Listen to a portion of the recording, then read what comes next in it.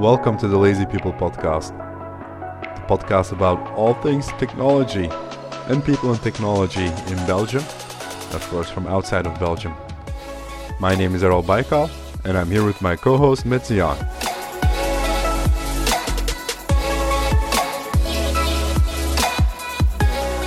Welcome to another episode. Met with us today, we have, I always say our guests are special, but today we really have a very special guest. No one less than Ben Bastiaansen, who is a former teacher of mine. Ben Bastiaansen is currently a teacher at Talentschool in Turnhout, but he's also a future classroom lab ambassador for the European Schoolnet.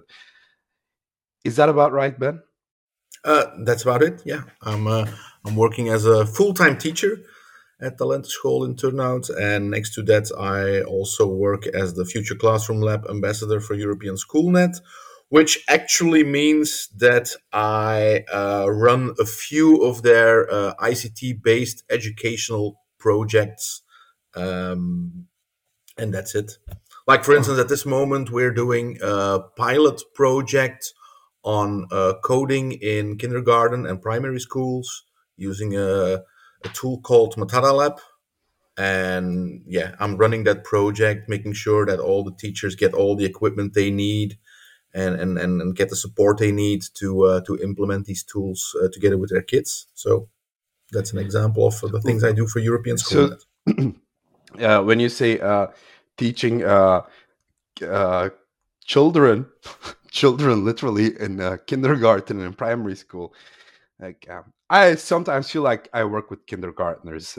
That's that's a different story. But but at least the kindergartners I work with, they have the mental capacity. I would, they can write software, but how would a kindergartner that can't even read and write program? Yeah, they have to play, of course, and like the Matata Lab tool they're using at this moment, or other tools you can use in kindergarten. It's all about pictures and moving a robot from picture a tree to picture a flower, and then it has to go one step forward, make a right turn, 2 steps forward, and then it arrives. So simple, basic sequences.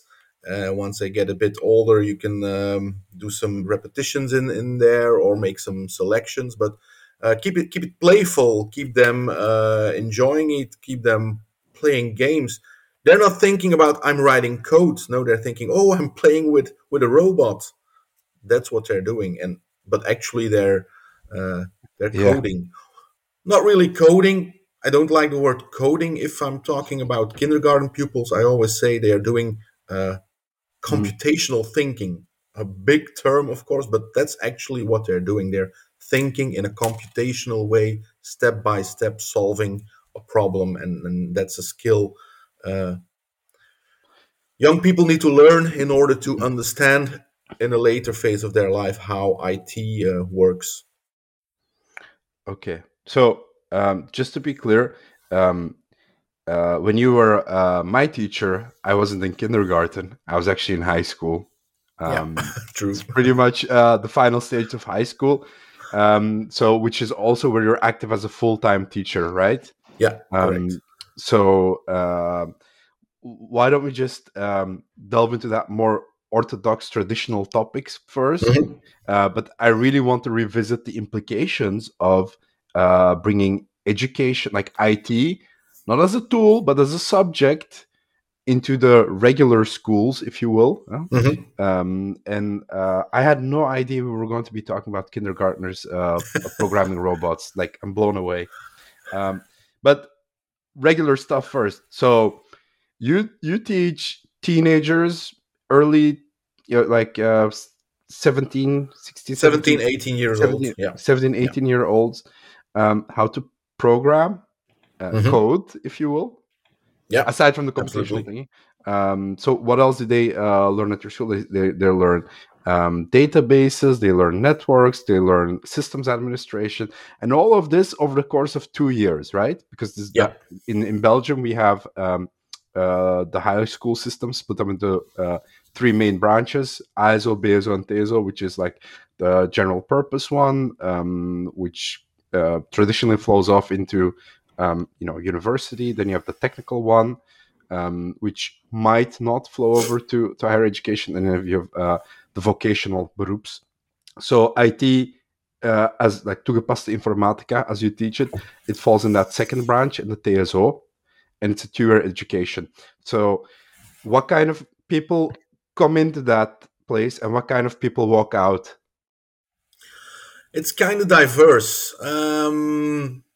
We have pupils coming in from regular or general subject education, ISO education, who are really passionate about IT and really want to do something with IT.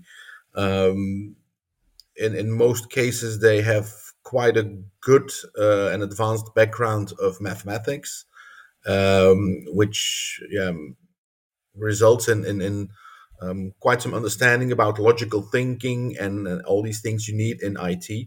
And on the other hand, we have pupils coming from electronic courses or graphical design courses coming into IT, um, because they're passionate about technology, not about ICT or programming as such, but they're more passionate about technology in general, or people from with a graphical background in web development. Often they're very interested in, and they all come in into one class group, which makes it not really difficult but challenging to work with, because they have quite a different background. um, and you all have to take them along in the same story and in the same journey you are making throughout these 2 years. So that's sometimes quite a challenge, but nevertheless that's also fun to do as a teacher. So the different prototypes, if you will, or stereotypes that you described, they flow in, but they all receive the same education, like in the same bin, if you will. Like In my classes, you mean? no, in the program. Oh yeah, yeah, yeah, absolutely, yeah. uh, doesn't really matter what they have studied before. Once they take on the IT courses at our school, they all get the same topics. They get the same exams, etc., etc. Of course, during the lessons, we try to differentiate as much as possible, because sometimes the really bright pupils are a bit or a lot ahead of other pupils. And then we give them some additional challenges to work with. Maybe in some cases we said that some really good pupils already could take the exams of their last year already in the first year, and then they had some spare hours in their last year, and then they already attended some courses at a college nearby. So because they already knew we are going to study IT in college over the next year, so we're already taking one or two courses in college, get those study credits already, and then This grow is on. like Med. Like this is something you're only going to see in IT, right? Like we discussed this before. Like computers are and IT are such a different um,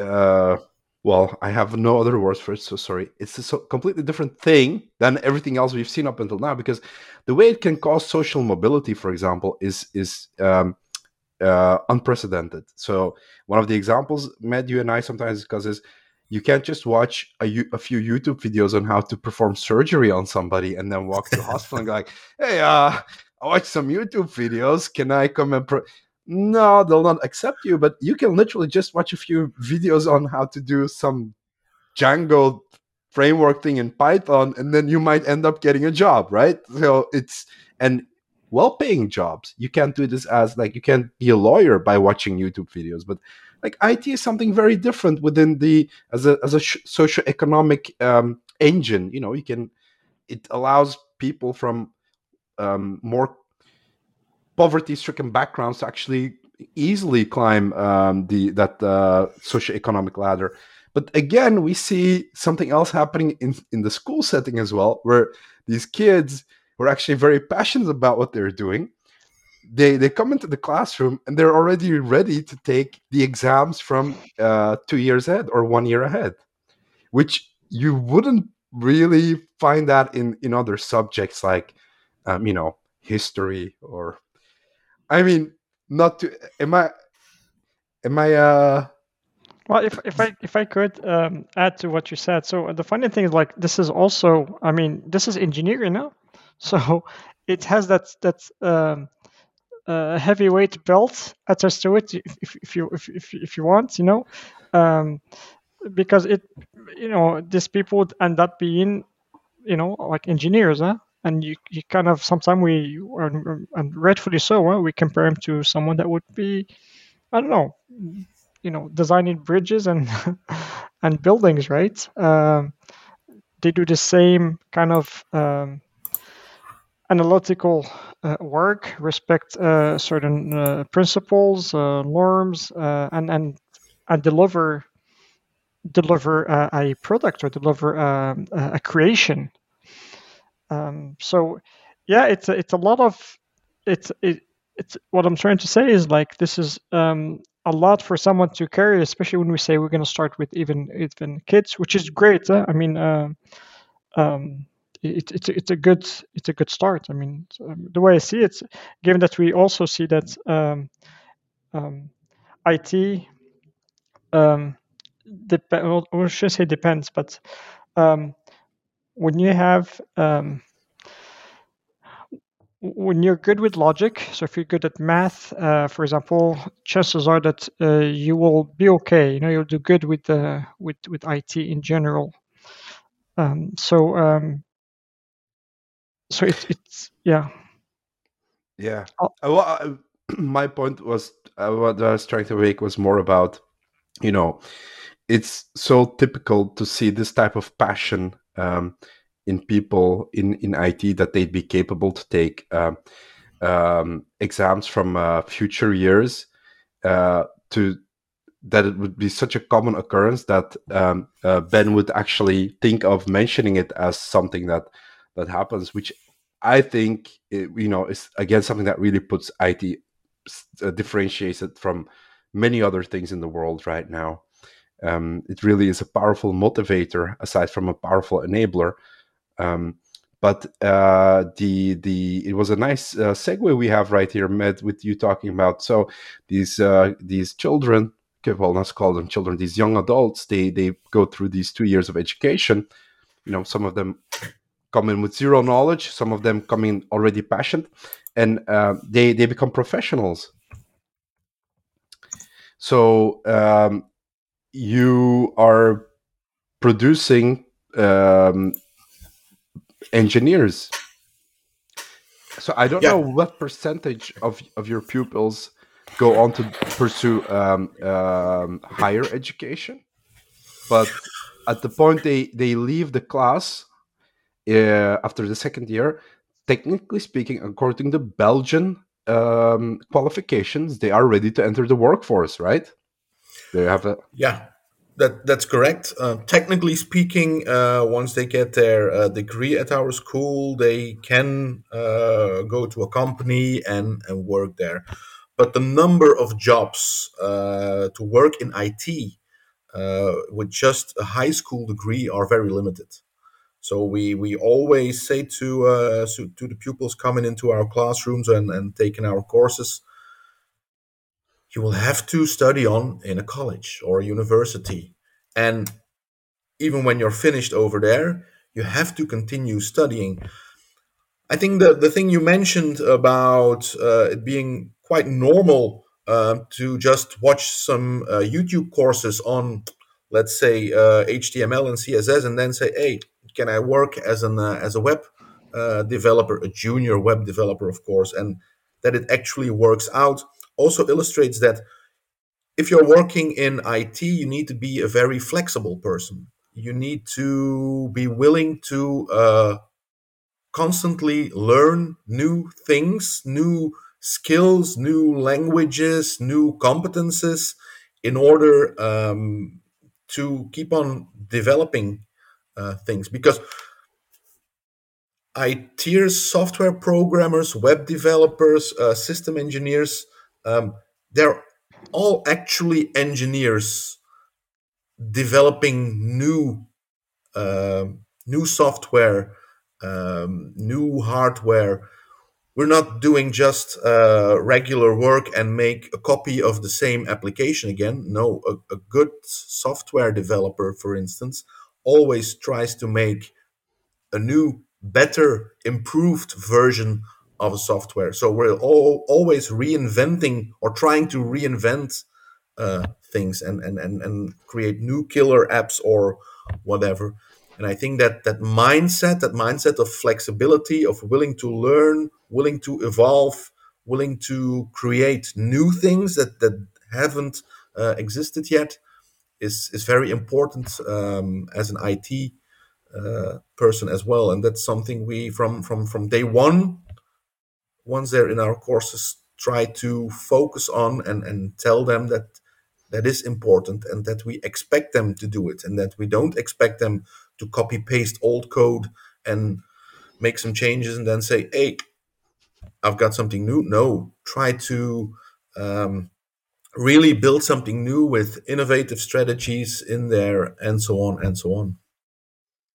Yeah, that's a very good point. I don't think there's any other profession where you could walk in this morning and by the time you walk out of work in the evening, there's 5 new frameworks that might potentially be interesting for you to study.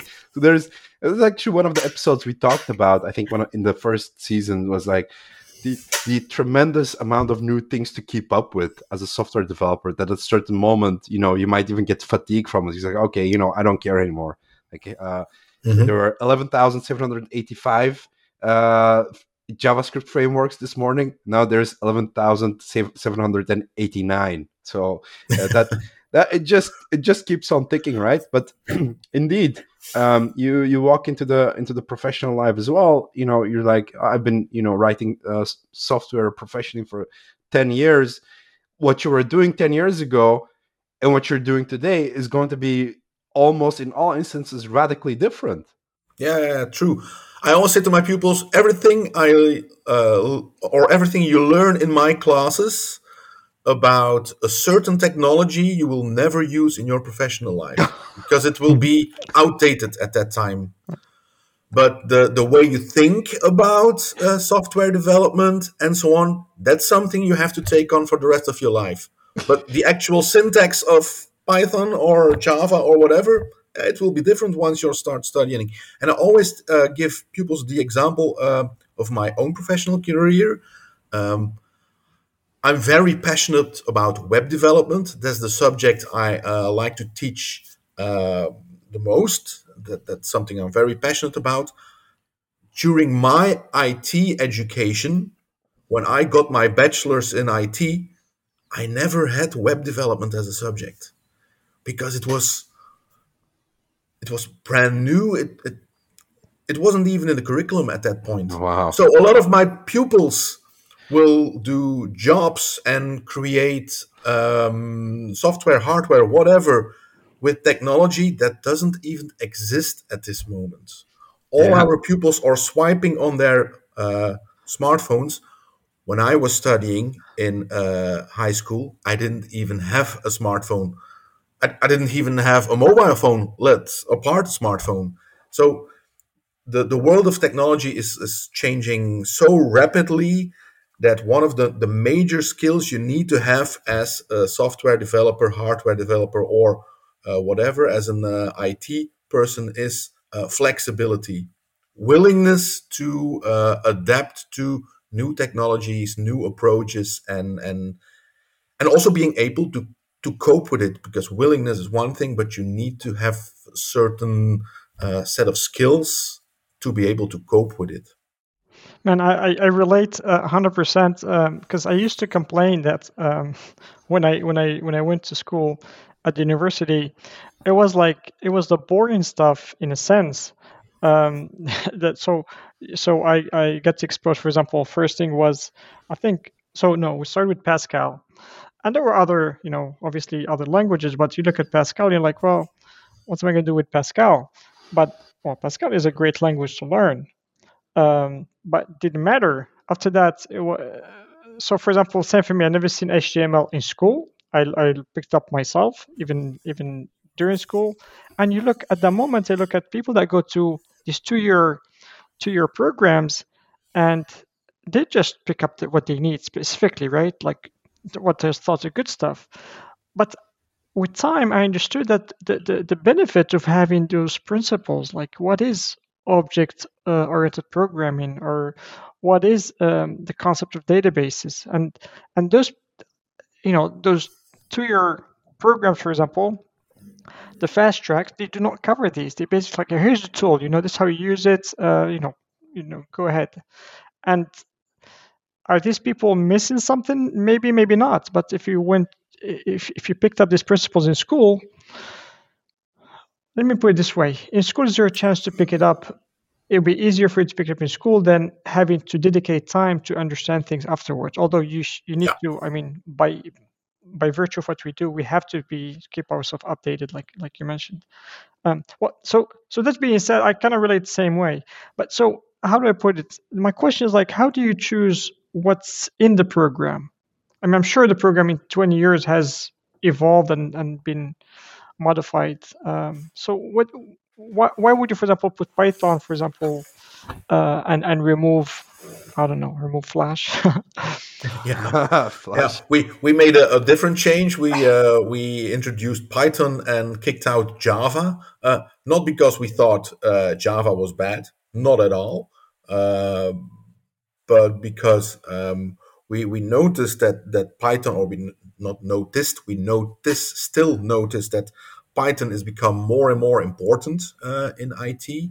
And we also see that pupils are much more interested outside of school in trying to build stuff using Python than trying to build stuff in Java. So we want to relate to that. And that's, for instance, is also a reason why we introduced Python.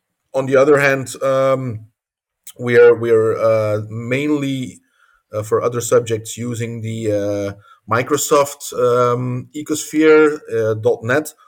Why? Not because we think it's better than other tools or other languages, no, but because that's the competences me and my IT colleague have. That's the tools we used to work with when we were working in the private sector, and we kept on evolving and learning about those tools, and that's why we use them. Okay, We don't you're feel you're that in the C. right crowd here. This is a .NET crowd. Like, rename the show Yay! right now to the .NET Talk Show. But more seriously, and also further to what Med said, you're really in the same situation we are, aren't you? The train is moving too fast, so you can't just jump on specific things and hope that that particular train is going to take you someplace meaningful. Instead of that, you're better off teaching kids how to read the map, and how to use the Yeah. train system. I mean, it's going very abstract. We use a lot of analogies on this show. No, but it's true. It's true. My pupils often complain, why do we need to learn how to use or create flowcharts and use case diagrams and so on and so on? That's boring. We want to write code. We want to create a game. Yeah, I understand it. I also prefer writing code than creating use case diagrams. But with creating those flowchart, use case diagrams, etc., they learn the basic skills that you need, the basic thinking skills that you need as a software developer to create your software. Once you get these skills, you can start writing really efficient code. As long as you're not looking into all these strategies on how to write code, yeah, you can also create code. That's true. You can also create a software program. but it will be less efficient than a more thought through application. But I remind some pupils in my past that also enjoyed writing code much more than creating flowcharts. Yeah, and yeah, I'm guilty of True. that, definitely. Uh, but I also remember from having spent those years in high school in your classes with my other students. So going into the professional life, like my education career, by the way, took a lot of detours. So by the time I ended up being professionally working in IT, so I might not be the perfect case, but what I do recall, like specifically looking back at those 2 years, and if you were to tell me like how does that compare to professional life? Today, for example, I do think that the fundamentals of a lot of things I use in my professional life come from those 2 years, and they were the abstract things, like you say, you take with you. Like we learned Visual Basic. Mhm. Like I've never used Visual Basic outside of school, but there you go. Those are the things you take along with you. But you know what really surprised me is that there are some things about software development that is not taught at school. And one of those things, in my opinion, and maybe this has changed, that's why I'm bringing it up, is how much of a teamwork effort creating software is. In Yeah. education, it's almost always like you're doing it by yourself, unless there's like a group thing. But you Yes. enter professional life, and suddenly it turns into into a team sport. And this is like a big whoa thing. Was a big wow thing for me. Yeah. True. I was so afterwards. I was so grateful for COVID because COVID enabled us to switch the way we do internships at our school. So the last year pupils have to take only 2 weeks. It's only 2 weeks, but nevertheless, they have to do an internship of 2 weeks in a company. And then often they end up in PC shops selling PCs, maybe, or at least repairing them, and so on and so on. But because of COVID, that was not possible. And instead of that, we did a group project.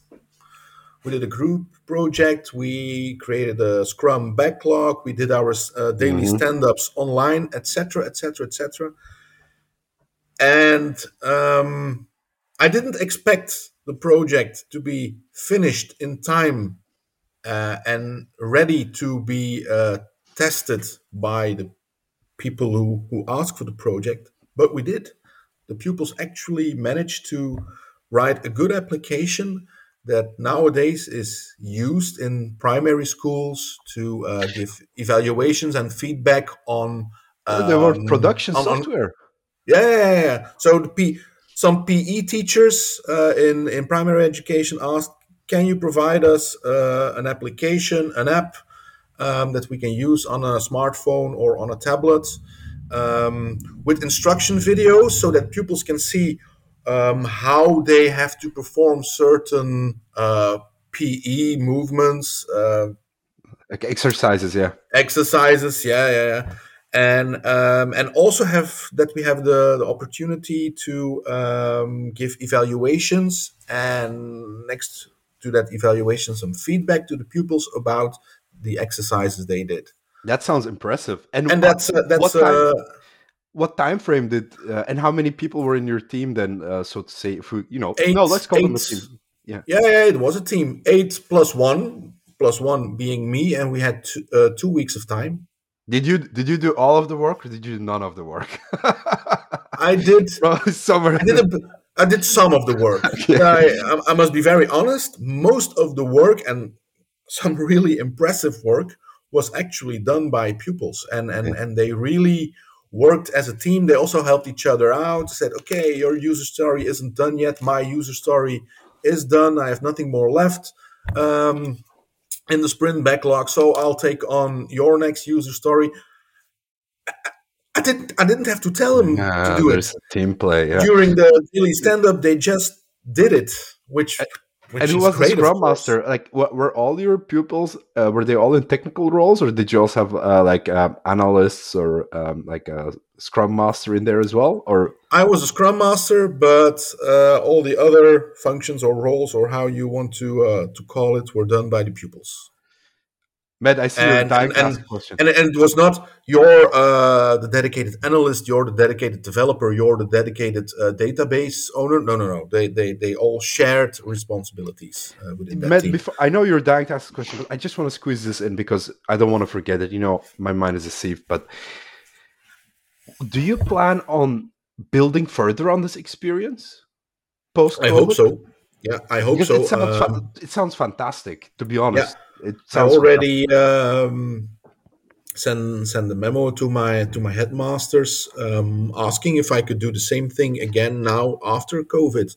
That I see much more value in working during those 2 weeks in a group project with the pupils than just sending them off to the next PC company where they change network cards or whatever, or glue stickers on computers with QR codes that a company needs for the inventory.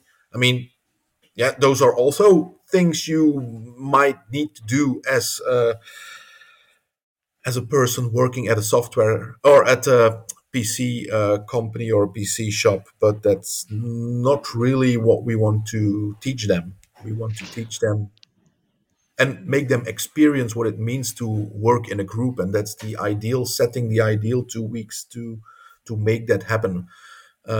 We could also do that, of course, during the rest of the school years, but then it's always 2 hours of this, 2 hours of that, which doesn't really work if you want to work on a group project. Those 2 weeks are dedicated 9 to 5, and not really 9 to 5. I've seen pupils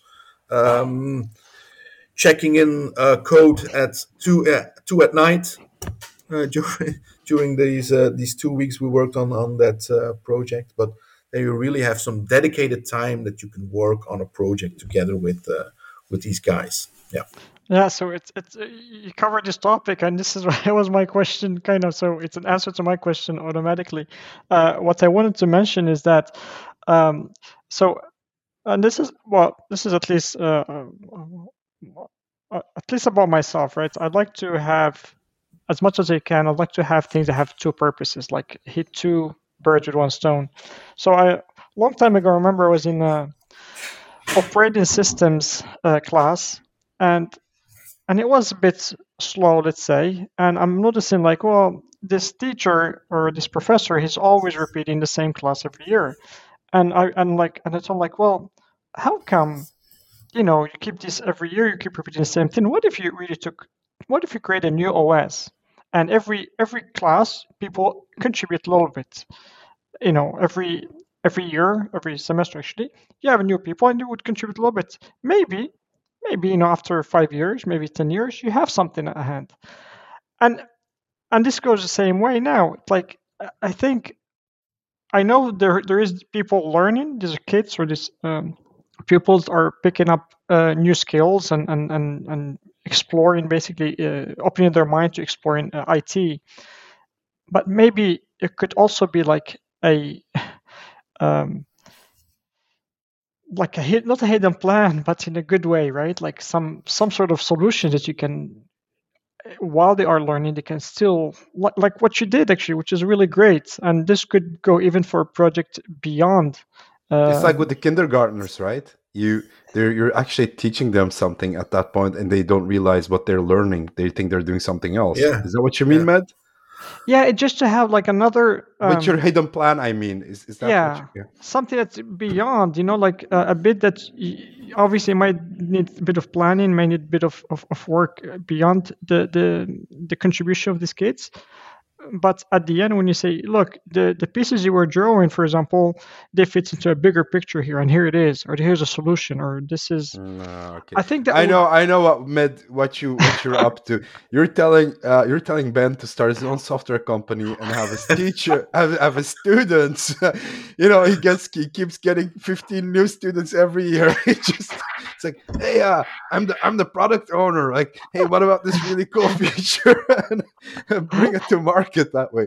But I mean, of course, I'm joking, but I get what you mean. It's a fantastic idea. There is this perpetual project that every kid, when they leave it to the people to come after them, and so you have the kids who are in the higher class and the kids who are in the lower class, and they should be working the same team. If I understand you correctly, Med, so the kids in the higher class actually help the juniors, which is also something you see, in the professional, like should see in the professional world. And then when the new kids come, they actually join a legacy project, which is much more common than a greenfield project, right? So you start to mimic the real world much closer, but at the same time, they're building something that as like that PE tool, but maybe even larger. In your case, it's just an operating system. Yeah, which is like just a small challenge. Let's. That This was afternoon we'll write an operating system. no, that was just a suggestion, right? Obviously, it's a challenging one, but again, it just comes from. I think it comes from that second. I suppose it's of course like product or whatever, like a hidden plan. If it doesn't get achieved, sure, no problem, because that has less pressure. But Yeah. if it does end up somewhere, that's good, right? Yeah. Anyway, Wow. I'm just. I can definitely relate to that. Approaching it that way means that it's no longer an assignment pupils need to do, because doing an assignment is quite boring and we don't want to spend too much time on it. No, they're actually creating something. They say we're not doing an assignment, we are creating a project. Mm-hmm. And that's something totally different, and that keeps them much more motivated and focused, and they want to show off the things they learn, and they want to say, hey, I want to create this new user experience because I think that's rather cool. That's much cooler than just clicking a button. Maybe we could do something with drag and drop, and then the back plan, the hidden plan is okay, learning about new technologies, learning about collaborating, etc., etc. And like you said, Errol, they're learning, and they don't even realize that they're learning. You're that's the thing you want to know. You're sneaking in the medicine and the vitamins, with the candy. Yeah, true. Here's some vitamins. Hey, I really want to delve into this subject because it sounds awesome. I wish it was like that when we were kids. But we usually feel envious of kids because they seem to always have more opportunities than we had. But such is life. We had great things as well, like the rotary phone. So they missed out on that. But I just also want to, because we're running out of time almost, and I do want to talk about that second aspect of your life, which is where you act as the future classroom lab ambassador, where you say, we're running this project. And we did mention, we did briefly talk about the kindergarten project, which on itself could be an entire topic for a show. But can you tell us a little bit more about that, about your different projects? Yeah. So in my role as a future classroom lab ambassador, as I've said, I run some IT-based educational projects.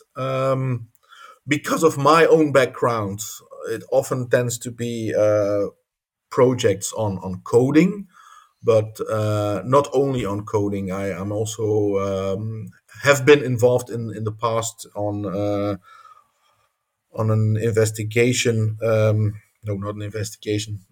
The research. Research, yeah, on a research project on architecture in schools, and how to build new schools, and how to build new classrooms, and how the architecture of a building can provide new or better ways of teaching pupils, and so on and so on. Within the So context of general teaching or within the context of teaching IT? general teaching, Oh, okay. on general teaching. On the subject of IT, I've also written a book over the last years together with a colleague on coding in primary schools and kindergarten again, where we had a short introduction from Frank Neve, professor at University of Hasselt, on computational thinking, and in which we then provided lots of materials, tools that teachers could use together with some ready lessons that they could use together with their pupils. And as well,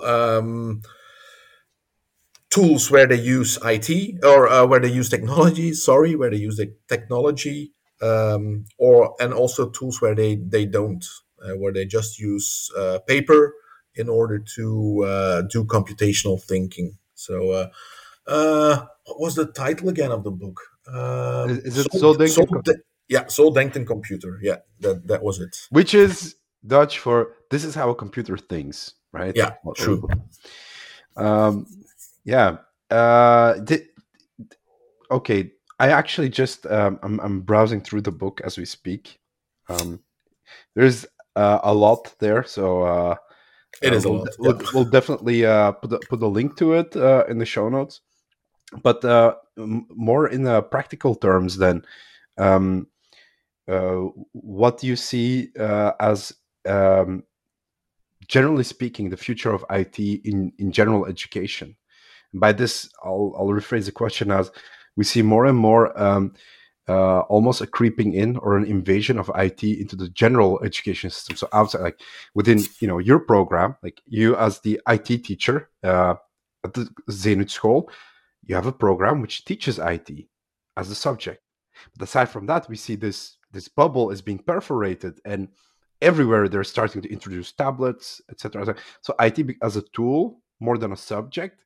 But I also think IT as a subject is also becoming more and more commonly available. So do you see a future where everybody will be learning IT, but probably not? You'll have like this specific group of engineers that still carry the flame, if you will, but everybody needs to learn how to use it? Or what are your visions on this? Yeah, I think so. I think,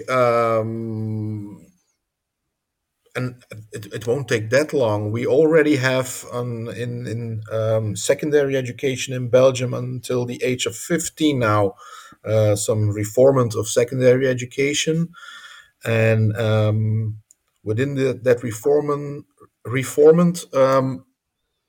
pupils all get some IT classes. It's not really IT classes.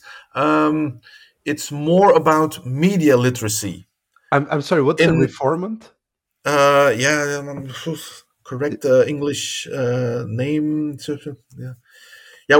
We're changing, we're reforming secondary education, making it different, making it more modern. Modernization, that's the correct word they use in Flanders, the modernization of secondary education. And all pupils get not really IT as a subject, but media literacy. And a part of that media literacy is computational thinking and at least understanding code. And in some class groups, they also get some additional goals to work on creating or developing their own code and their own small applications. But next to that, they also get lessons on how to behave online, how to make their profiles on Facebook, Twitter, or whatever more secure, how to also create documents, and not only Word and Excel, but create several kinds of documents, and so on and so on. So it's more about media literacy than strong focus on only really ICT skills. So it's broader than that. And normally in 3 years from now, in every year of secondary education, pupils will get at least a part of that curriculum to work with. But you don't think, like this is more like a personal question, you don't think everybody going through the Belgian school system should at least get a taste of computational thinking? You know, that term, it's a very Yeah, nice term. they will. They will.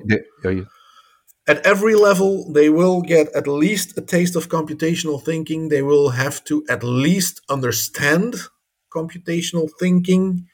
They don't all have to create something using computational thinking, but they all at least have to understand it. How do you In justify this?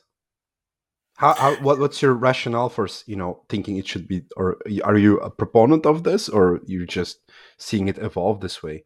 What's the reason to do this? Well, there's a legislative reason behind it, of course. It all comes down to European Commission, who in their policy for the digital market also says, okay, every European citizen needs to be able to understand how computational thinking, how software works, because we all have to use software in the future. We all will use our smartphones to communicate with local government or police or whatever, and everyone has to understand at least a bit how that thing works. Everybody uses a car almost, but they don't teach classes on mechanical thinking. No, true. But you have to get your driver's license to go. You have to get your driver's license, of course. So that's one thing. And I think it's, what makes the world go round? Money. The digital market is a big money machine.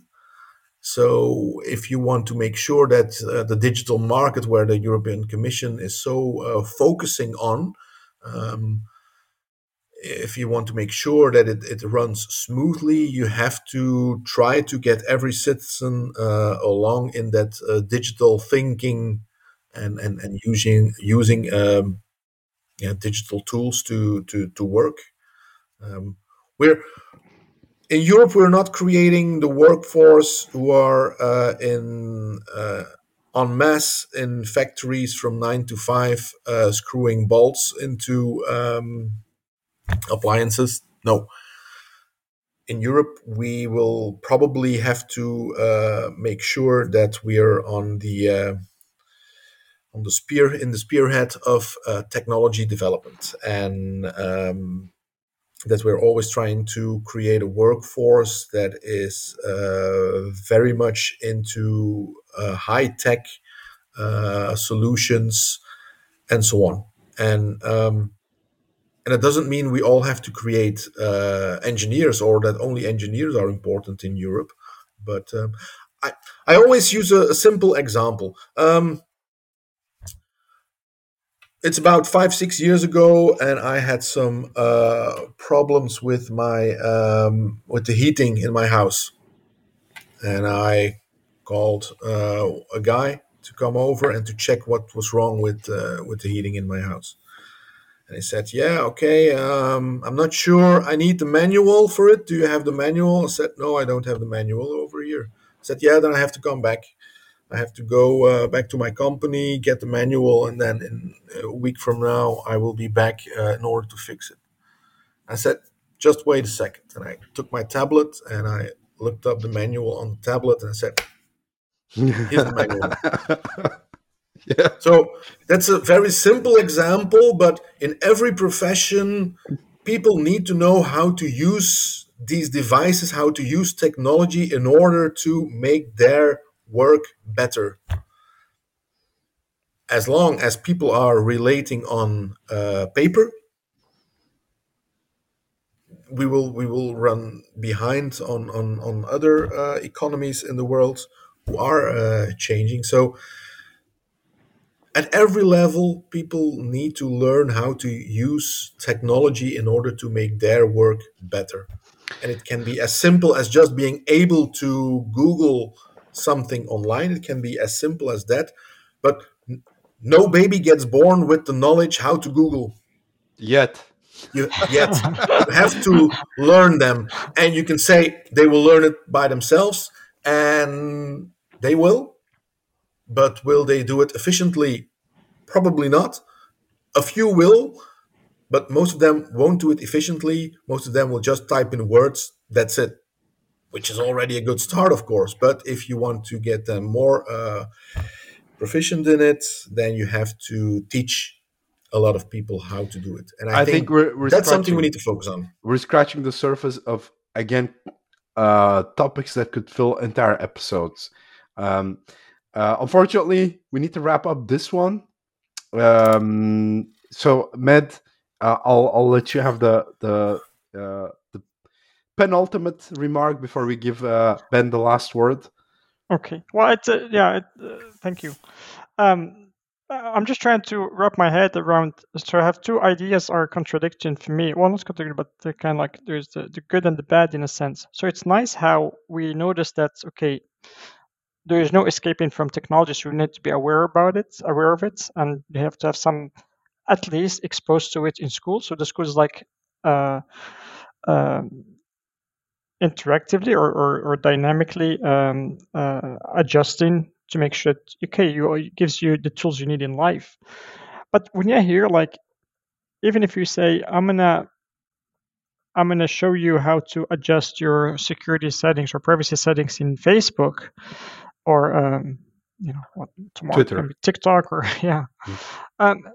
that's scary. How these companies are part. This is now beyond the principles. Now we are getting to these are specific. You're teaching the kids how to protect themselves from these private companies. It's good that it exists, but like, where's the limit, right? I mean, what would make? Yeah, I mean. Yeah, I love your remark, but you're opening a whole. Yeah, I know. Another hour of debate. But it's good. I'll focus on a very good remark. But it's at least, yeah. At least it's at least you are. Okay, we are. I should say, we are preparing the kids for what they're going to encounter in life. So that's a good thing. That's a good thing. This is true. Ben, do you have any final remarks? Oh, final remarks. One thing during our conversation struck a thing you said. You said, "Yeah, my education or my educational life is not really an example of how it all should go." I think it is. I think it is, Errol. I think your educational life is a good practice for every IT professional, because your educational life was a life of searching what you were interested in, and learning and having an open mind and wanting to create something at a certain moment in time. The thing you wanted to create maybe wasn't really IT focused, but that doesn't really matter. It is the attitude of wanting to learn, wanting to discover new things, wanting to create new things, having an open mind, not only focused on writing C# and that's it. No, having a broad perspective in life and keeping an open mind. And I think that's not only for IT people, but I think that's a very good focus. And for me, that is an excellent example of how we all should try to be, having that open mind and broad interest in everything. I did eventually end up in IT. But eventually you came back to your old love, being IT. Yeah. I found the right path. Well, thanks a lot for that kind remark, Ben. And you're welcome. Okay, so I'm gonna have to close off the show. So if people have any questions about both of your profiles, be as a teacher and the future Classroom Lab ambassador, where can they reach out to you? They can always reach out. The easiest way to do it, they can reach out to me on Twitter. My handle is @bbastiaansen, and they can always PM me or whatever, or just set a remark Mm-hmm. on my list of remarks, and yeah, it'll work out. I think that's the easiest way. Okay, we'll tag that in the show notes and on LinkedIn. Yeah. Med, where can people find you? As usual, on madmed.com, madmed.com. Okay, and my name is Errol Baykal. You can find me at baykal.be, baykal.be. Thanks a lot for listening, and thanks a lot for being here. Ben, Med, bye. Thank you. Thank you very much. Bye-bye.